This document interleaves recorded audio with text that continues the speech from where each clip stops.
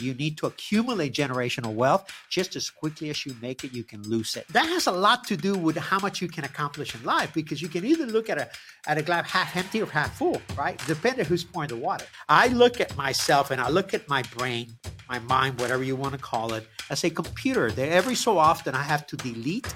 Okay? I have to download, and then I have to upload with new information. That is the beginning of the magic to success. Been a labor of love. It's been a lot of work. It's been a lot of sacrifice. There's been a few moments that I wanted to cry and give up, but I know that the mission is always stronger than any challenge that we can face.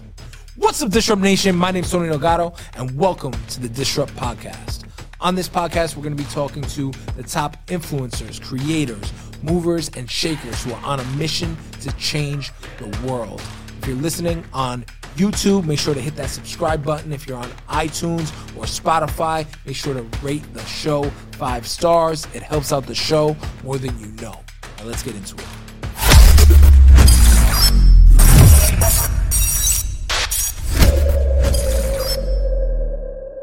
What's up, Disrupt Nation? I'm here with my good friend, Peter Estevez, my friend. Good to see you. Tony, good to see you. Thank you for having me at your space today. Yeah, Looking forward to our conversation. Flying in, yeah. So for people who don't know you, tell us a little bit more about yourself and your background before we dive into AI. Yeah, absolutely. So my name is Peter Estevez. I'm an entrepreneur. I'm an author. I'm an international speaker.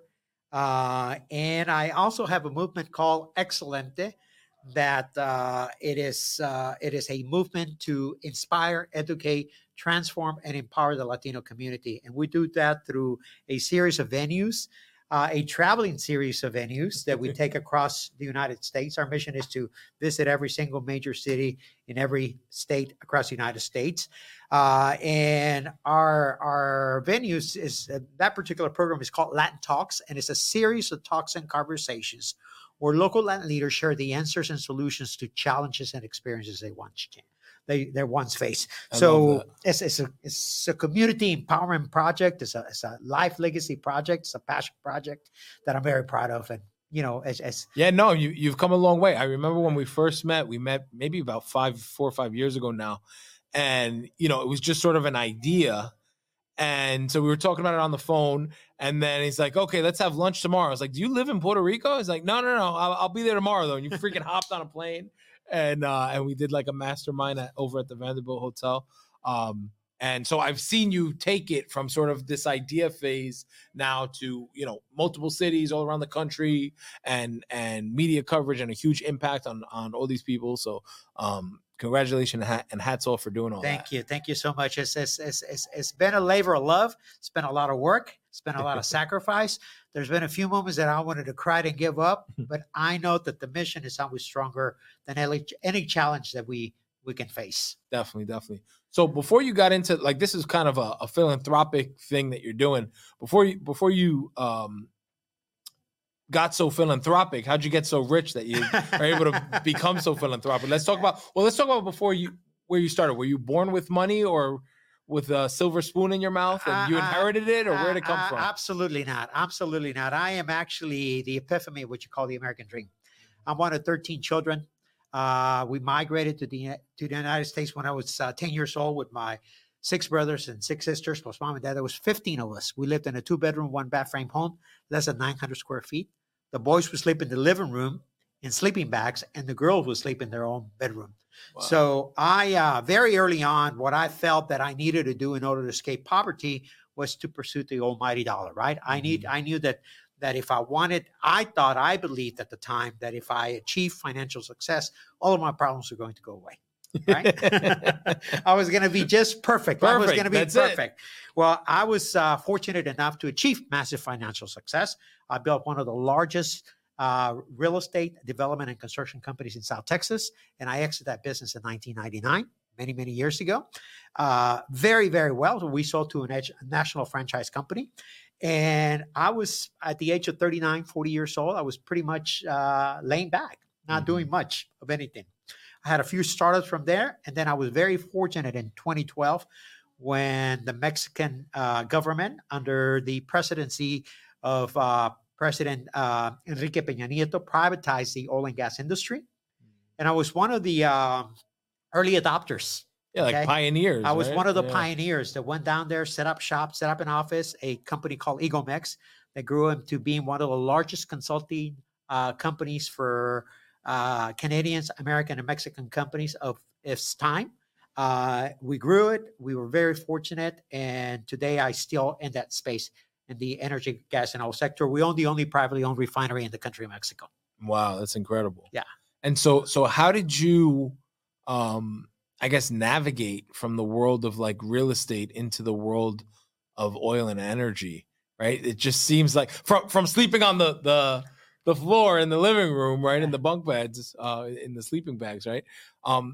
And what kind of, maybe talk about your mindset shifts at these different pinnacle points in your life. My father had a third grade education and mother had a sixth grade education. Mom was 15, dad was 18 when they got married. So they were literally children raising children. Wow. There was a lot of poverty, dysfunction, and literacy at home. So statistically, I was destined to repeat that cycle. Okay. I was destined to be illiterate. But I also saw other qualities in my parents. My father was a hard worker. He was an incredibly resourceful man. And mother had an incredible, uncanny faith. So I think when you think that combination of hardworking, resourcefulness, and having a lot of faith, when you apply them together, that is the beginning of the magic to success. Time out. If you've been getting value out of this episode and you want more episodes like this, I want you to smash the like button, hit subscribe, and then hit the bell so that you get post notifications every single time we drop more of this exclusive content. If you're an entrepreneur that wants to take their game to the next level, then this show is absolutely for you. And the best part, it's completely free. And anyone that subscribes today, we're going to be giving out $100,000. No, we're not. But still subscribe. It's free. That is the beginning of the magic to success, right? Yeah. So I took those things that my parents did. I also took an inventory of what they did that I didn't like, I didn't think was healthy, was productive. And I discarded that part of it. Okay. So I worked very, very hard. I enter an industry, as most people in the real estate business, as a sales agent. Within a year, I had my own company. Okay. Within 24 months, I had turned a company from 12 agents to 150 agents. I'm very laser focused. I don't want to hear about 1,000 different projects. I focus on the projects that I focus in. As I did in the real estate business, I focused on a niche. I focused on the market. I studied the market. I worked that market very, very hard. Back then, there was no social media. There was not a lot of the technology that we're very fortunate to have today.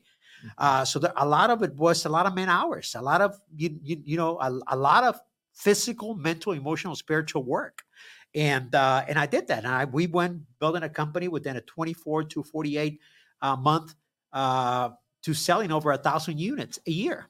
Okay, over $80 million in gross sales. That's a lot of money back in the 80s and back in the early 90s. Yeah. Okay, so a lot of money now. Yeah, we're a pioneer in the affordable housing industry. Now, let's face it, we caught a lot of great breaks. They're not lugs, but there were breaks. There was a lot of factors that fell into place. Under the Reagan administration, we were fortunate enough to be able to have somebody that passed the amnesty law, where the amnesty law allowed many illegal immigrants to become naturalized citizens by the process of being here a certain period of time. So that became a big market that we specialize in. Again, focusing on the niche, focusing on a certain thing, not trying to sell 10 different items at one time. Focus on the Hispanic market, focus on providing service, focus on providing financing, focus on providing first-time home buyers programs, that kind of stuff. And we're very focused on that business. So, long story short, there was I achieved a tremendous amount of success, but not with a lot of complexity. I still had what I call the survival mindset. I still thought like that 10-year-old broken immigrant little boys that was abused, that lived in poverty, and no matter what he accomplished, he was not good enough. So I had to numb a lot of those feelings through alcohol and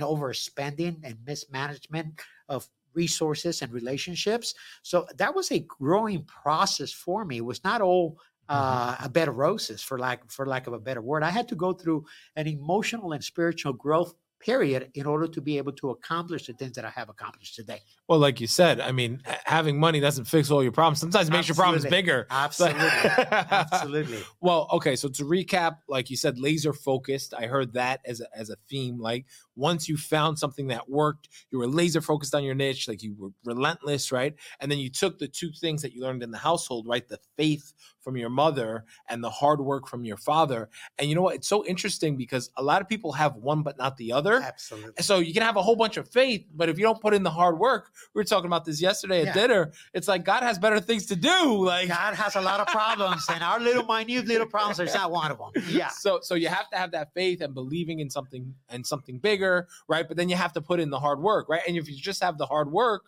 but you're not thinking big enough, well, then that's going to limit you as well. So it's like those were kind of the three keys to your success: the hard work, the faith, and then the laser focus, just sticking with it, not having that entrepreneur ADD. Absolutely not. And I think also, we call it pivoted, right? I call it resourcefulness, right? Where you see a problem, and instead of focusing on the problem, we already know there's a problem. Let's focus on the solution. Let's focus on how do we get out of this mess? How do we pivot?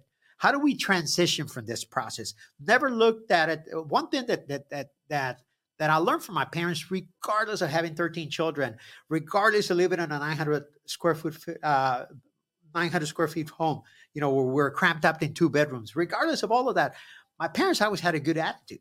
They were just happy, joyous people, and that has a lot to do with how much you can accomplish in life, because you can either look at a glass half empty or half full, right? Depending who's pouring the water, right? So, and what attitude you pouring the water with. So I learned from my parents to keep a good attitude, to focus on not looking at things as a problem, rather a challenge. How do I overcome it? How do I become better at it? How is that going to make me grow? And I became a studious. I became a student of learning. I became a student of modeling people that were doing better than me. And I still do that. I look for people that are smarter than me. I look for people that are doing things that are edgy, that are different, that are challenging, that are daring. And I stick to those people. I'm attracted to those kind of people. And that's where I hang my hat on.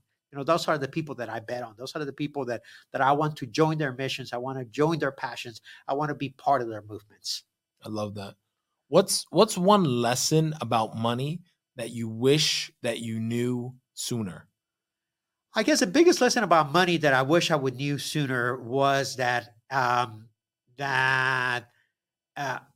we all need financial literacy. It doesn't matter how much money you need to have.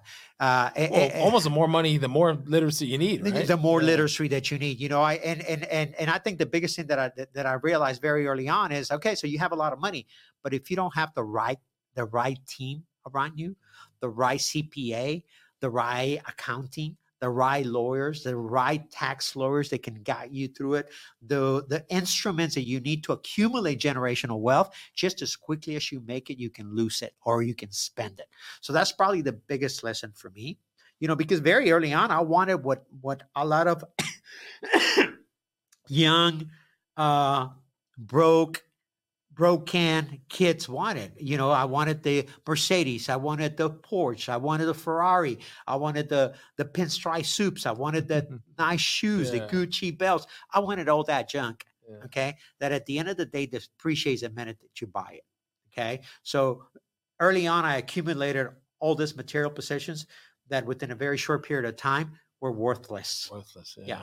So it took me a while to become disciplined, to be able to understand strategies for financial freedom, okay, for wealth creation, and more importantly, for generational wealth, because I don't want my children or my grandchildren to go through this. Well, they say statistically, a lot of these luxury brands, their consumer is actually not people with money. It's Absolutely. people that want to appear like they have money. And that's why they actually saw a huge uptick during the pandemic, because people were taking their stimulus checks and going to the Gucci store. Oh, yeah. You would see lines of people at Gucci. You would walk right by them. I'd say this with a lot of love and respect. And you could tell that there was no money behind that. It was an impulse purchase, right? So I think a lot of people, many of us, and I was one of those people at some point, okay? We make a lot of impulse purchases or decisions because we want to feel better about who we are, where we Mhm. come from, or where we are at that state of mind at that particular period of our time. Well, yeah, and you see it all the time with like actors, celebrities, rappers. They get all this money and then they end up going broke, right? Absolutely. You know? Absolutely. I truly believe, and it's just something I live by, Tony. It took me a long time to understand it, but I understood it the minute that I was at a breaking point in my life. I lost my mother, I lost my father. 2008, the economic crisis. I was losing a lot of assets. My wife asked me for a divorce. So I literally almost found myself in the same position I started, broken. The Wow. only difference was that I was not 10 years old anymore. And I was no longer a Mexican little boy that had migrated to the United States. I was a grown man and now a father, and I had a son at home that I had become his primary caretaker, right? So for the very first time in my life, I realized, okay, so I've been able to achieve this massive amount of financial success. I'm at the brink of losing a lot of it if I don't make some right decisions, okay? But at the same time, I have not worked in other areas of my life. Okay. I believe that every single one of us operate from a 5-pillar system, which is the physical, the mental, the emotional, the spiritual, or the financial. And when we are able to take care of those, all of them simultaneously, we are able to exit what I call the state of survival. When you exit the state of survival, you become present and available. You become here and the now, and you're able to see your life with clarity and possibilities. You're now operating from a state of flow, which is something that I have learned to do since. Okay. And it doesn't matter what challenge I'm in, my life has clarity and has possibilities. So I'm able to go through it. Okay. Not to it. Okay, I'm able to go through it. I'm able to operate with clarity. I'm able to operate with possibilities. I'm able to see a challenge as an opportunity for me to grow and to learn from. Yeah, and that's like the keys to like unlocking the good life. It's so crazy. We joined Tony Robbins has this mastermind called the Platinum Program, right? So we joined this Platinum Program. It's like close to 100 grand to get into this program, and so you're networking with like crazy individuals, right? We're like the youngest people in it, right? Me and my Sure. wife, and I just remember when we first joined the group, I went to lunch with a lot of people, and so spent like some one-on-one time with different individuals, and then networking at these parties and different events and stuff. And I went to lunch with a guy from the program, and I remember just feeling like an asshole, like just feeling like I was just so aggressive in just my aura in compared to this guy who's so calm. And, I asked him, I was like, how are you so calm? How are you so centered? And he was telling me about his morning routines, right? He wakes up with his wife, they meditate together, and how he forgives people really fast, right? Um, and then one of the things that he said that kind of hit me, he was like, the one thing that he had learned from making a lot of money in business was that there's levels to the game. And he was talking to a friend of his and talking about Malibu beachfront property, right? And the guy turns to him and said, "Yeah, I could never buy a beachfront property in Malibu. There's nowhere to park my jet." And he was like, "That's not even in my house Right, shopping right, uh, calculation, right. right?" So realizing that there's always another level, right, and still being okay with that, right? Because, like you said, you feel like wealth and success and notoriety, like it's a destination, Right. but it's not a destination; it's a journey. It's a journey. And after I think the threshold is 75,000. Probably now with inflation, it's probably 100,000.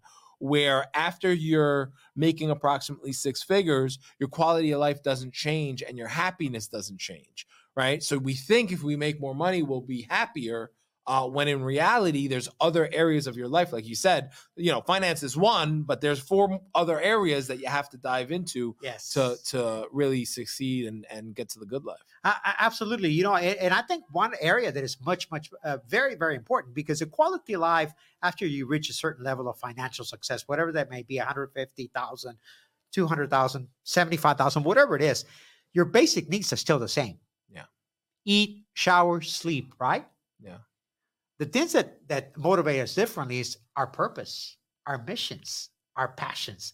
Those are our real drivers, and the more connected you are to your community, to your purpose, to your mission, to your passion, to your why, the happier you become and the better you're able to adopt yourself. Much like your friend that you're describing, I have a something that started as an action that became a habit, that became a ritual, that eventually turned into a lifestyle. And they're what I call non-negotiable. They're non-negotiable because they're part of my daily being. Get up in the morning on my way down to, had early meetings today. I'm here to visit with you. So work, right? yeah. Yeah. So I still had very early meetings because I like being productive. Yeah. It's part of my purpose. It's part of, what I like to do, right? So on my way to the meeting, I was fortunate enough to have a driver. The driver was driving. I was in the back seat and I was meditating, right? Because I had to get up a little bit earlier, so I didn't have that gap time to be able to do it before I left my room, right? But I did it on the way to my meeting, okay? I journal on the way to my meeting, okay? I wrote my gratitude list last night before I went to bed, okay? I exercise. I'm traveling today. I didn't have time to go for a run, but I did my push-ups in the room before I left the room. So, there's certain things that I do. My schedule changes a little bit while I'm traveling, but my disciplines, tending to the mental, tending to the physical, tending to the emotional, tending to the spiritual, and tending to the financial, those are every day, 24/7. Okay. And taking a self-inventory throughout the day to make sure that I'm right with myself, I'm right with my family, I'm right with God, and I'm right with my community. And when I know that I'm doing the next right thing, I'm a much happier person, and people around me are much happier as well. I love that. So Peter, let's change gears and let's dive into AI and Chat GPT and all these emerging technologies. We were texting, kind of what led to this conversation. We were texting a couple of weeks back when all this stuff first hit the news and hit the media and was going viral, right? What do you think about Chat GPT and AI, all these technologies? Like, do you think we're on the brink of the world ending, right, and everybody being out of a job, or do you think this is a path to prosperity? What's your insights? You know what? I love technology. I love social media. I love science. Okay. I love innovation. I love creativity, and I love productivity. And when it comes to the world of technology and AI, I love it because it gives each and every single one of us an opportunity, okay, to expand on our creativity and on our productivity. Okay. So for me, is being able to give both menial tasks to AI to take care of them for me, as well as critical thinking tasks that I don't have the time to be able to do 18 hours of research. Okay. Yeah. So I'm able to ask ChatGPT, in this case, Bard. Google just came out with Bard today, which is also their competitor. Their competitor, right? So I am able to task an artificial intelligence to do work for me that I would have had to either spend hours doing, okay, or have to contract out, okay, to an expert in the field. Okay. And I think that could take weeks and months. It could take weeks, months, and be very, very costly, in a very cost prohibitive. And you might not do it. And I may not be able to do it, right? Period. So I think a lot of dreams, okay, would die because of that, right? So I think AI is giving us a leg up to be more productive, to be more creative, to be able also as human beings to do something that we have not been doing for a long time, and that is critical thinking. Right? I look at myself and I look at my brain, my mind, whatever you want to call it, as a computer that every so often I have to delete, okay? I have to download, and then I have to upload with new information. Okay. And how do I upload with new information? I want to be around younger, smarter, more critical thinking people than me. Okay. And mentors that are going to empower me. And I want to be able to sit down and have dinner with you. Okay. Like we did last night, and just kind of sucked into what you're thinking and what your life is like, because you're someone I love, respect, and admire. Right. So I want to know what is it that got you to the point where you are, because I don't look at the world like there's not different levels. Success is success is success. Okay. So, and success is not exactly equated to financial resources, right? Because not everybody has the same needs. Not everybody wants $100 million. Not everybody wants to be a billionaire. Some people just want to have financial stability, okay? Financial freedom, okay? And the rest of it is a number, okay? How much is your financial freedom worth? Is it worth $100,000 a year? Is it worth $10 million? So, to your point, and going back to circling back around to AI and technology, I have tremendous appreciation and respect for technology and for scientists and for engineers. I think it's something that is needed. Okay. But I also have a major concern. And primarily when it comes to the Black and brown communities, more importantly to the Hispanic community. And I say that because unfortunately, my father had a third grade education, my mom had a sixth grade education. So I didn't come from lawyers, doctors, scientists, mathematicians, engineers. Okay. I didn't come from brilliant people. They were brilliant in other areas of their lives, but they were not intelligent people. Okay. So with that in mind, most people that look like me come from very similar backgrounds, right? Mm-hmm. We're the 99%. We're not even the 80% of the 80-20 rule, right? Mm-hmm. No, we're the 99%. Immigrants are usually come from parents that don't have an educational pedigree, right? So what does that mean? That means that we need to also to continue to learn. We need to also continue to take these tools and not be afraid of them, but use them as resources to help us expand our minds, our thinking, our critical thinking, okay? To learn and to challenge ourselves. One of the things that we're not doing is we're not challenging ourselves enough. Kids today are not challenging themselves enough because most of them were born with technology, but they think of it as a toy. Okay? Yeah. They don't think of it as entertainment. Yeah. They don't think of it as an instrument to 10x or exponentially grow their life. Okay, you know we're talking about schools in Colombia that are very early starters, real pioneers on being able to educate children in the different way how to use these tools and resources, including social media. Well, that's what we need. The world is different. The world is competitive.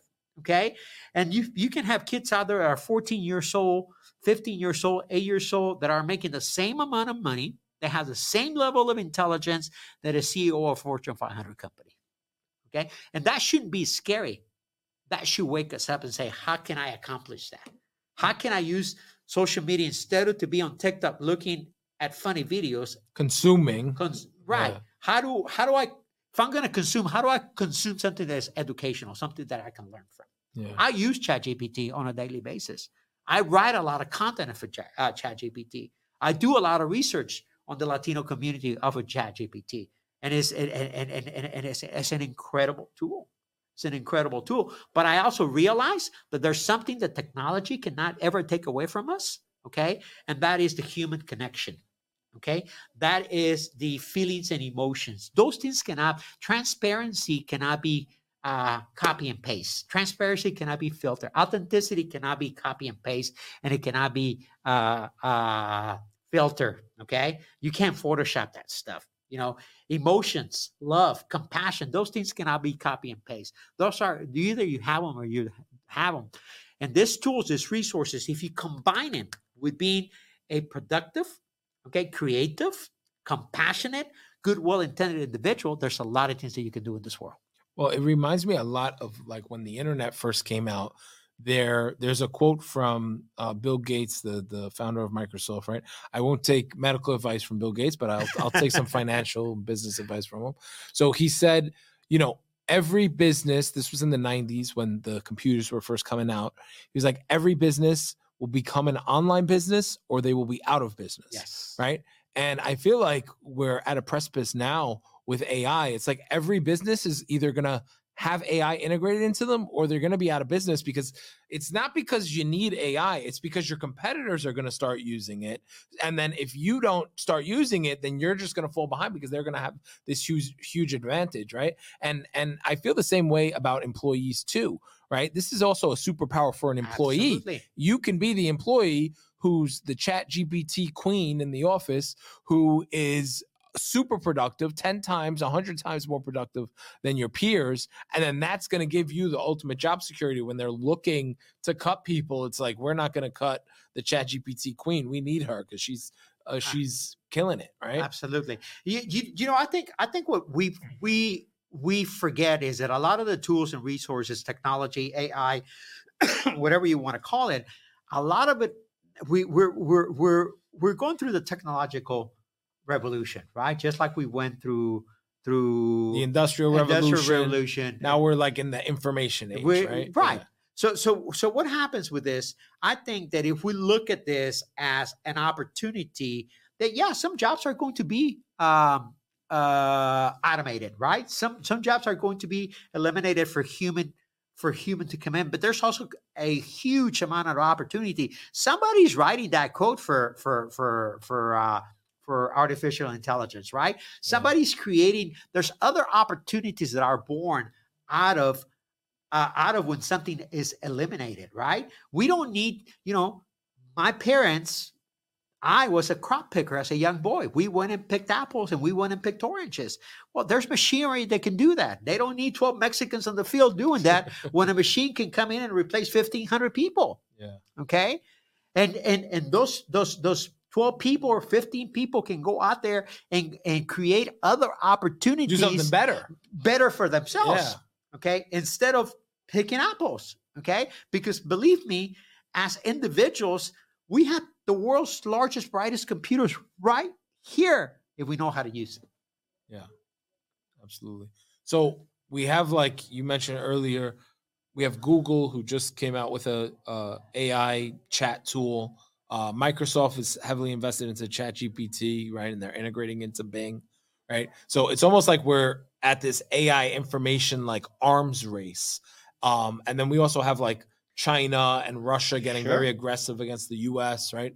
How do you feel these technologies are going to be used on a global scale, maybe a military scale? Do you have any concerns about their regulation or their control and maybe the dangers of misusing them? Well, I think we're at all high level of danger when it comes to any kind of world dispute.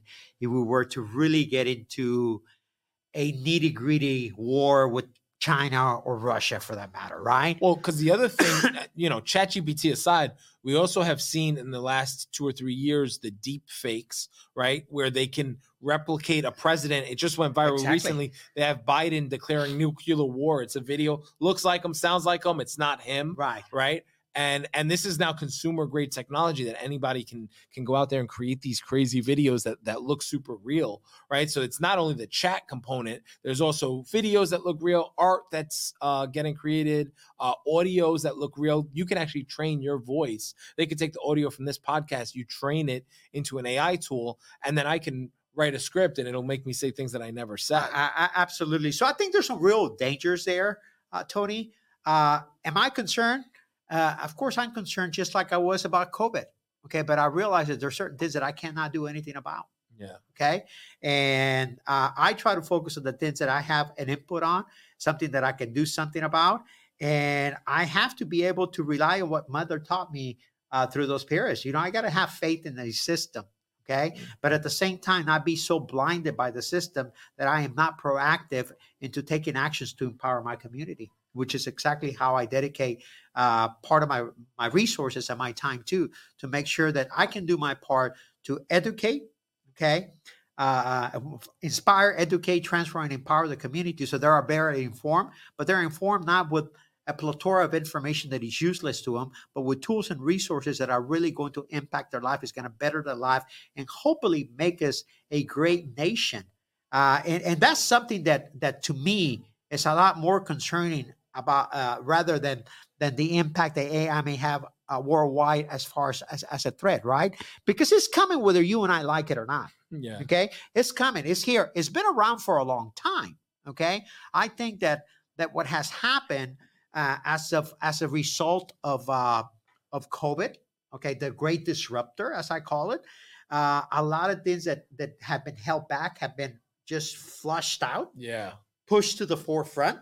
They have been released. Well, COVID for me felt like a big I told you so. It was like all the things. It's like work from home. Everybody works from home. Everybody needs to be working from home. And it's like, what? You're crazy. And now like that's the new norm. It's norm. Online. Everything should be online. Education should be online. College should be online. And now that's the new norm. So that to me, that was more scary. The way COVID was. It's like an accelerant. That was more scary than anything else. But at the same time, it has awakened a lot of us as individuals. It made us more free thinkers. Okay, it gave us it gave us permission to become who we are and to truly explore our possibilities as individuals. right? We have more people that have become solopreneurs and entrepreneurs in their short period of time than we had ever had. We had more people that have become creatives, innovators, okay, artists, okay, more people. A lot of things that had gatekeepers. Those gatekeepers have been dismantled, okay, and they have been in a lot of areas of that were unique only to a certain group, okay, have been democratized, demonetized, and digitized, right? So we can take a telephone and we have the world of access. We have access to information across the world. We can do anything and everything from a $999 phone. Okay, and that's a luxury phone, right? But you can do just about anything from that phone. $100 phone. Yeah, they got $100 Androids that do everything. Yeah. So to me, that's a fascinating part of it. Okay. And the biggest concern to me would be, how do we educate those young children that come from parents like my parents, okay, that didn't have the resources, not because they didn't want to do it, but they didn't have the resources of the deallocation or the foresight, whatever you want to call it, to be able to help us create a formal education, which would have been obsolete for more practical purposes by now, right?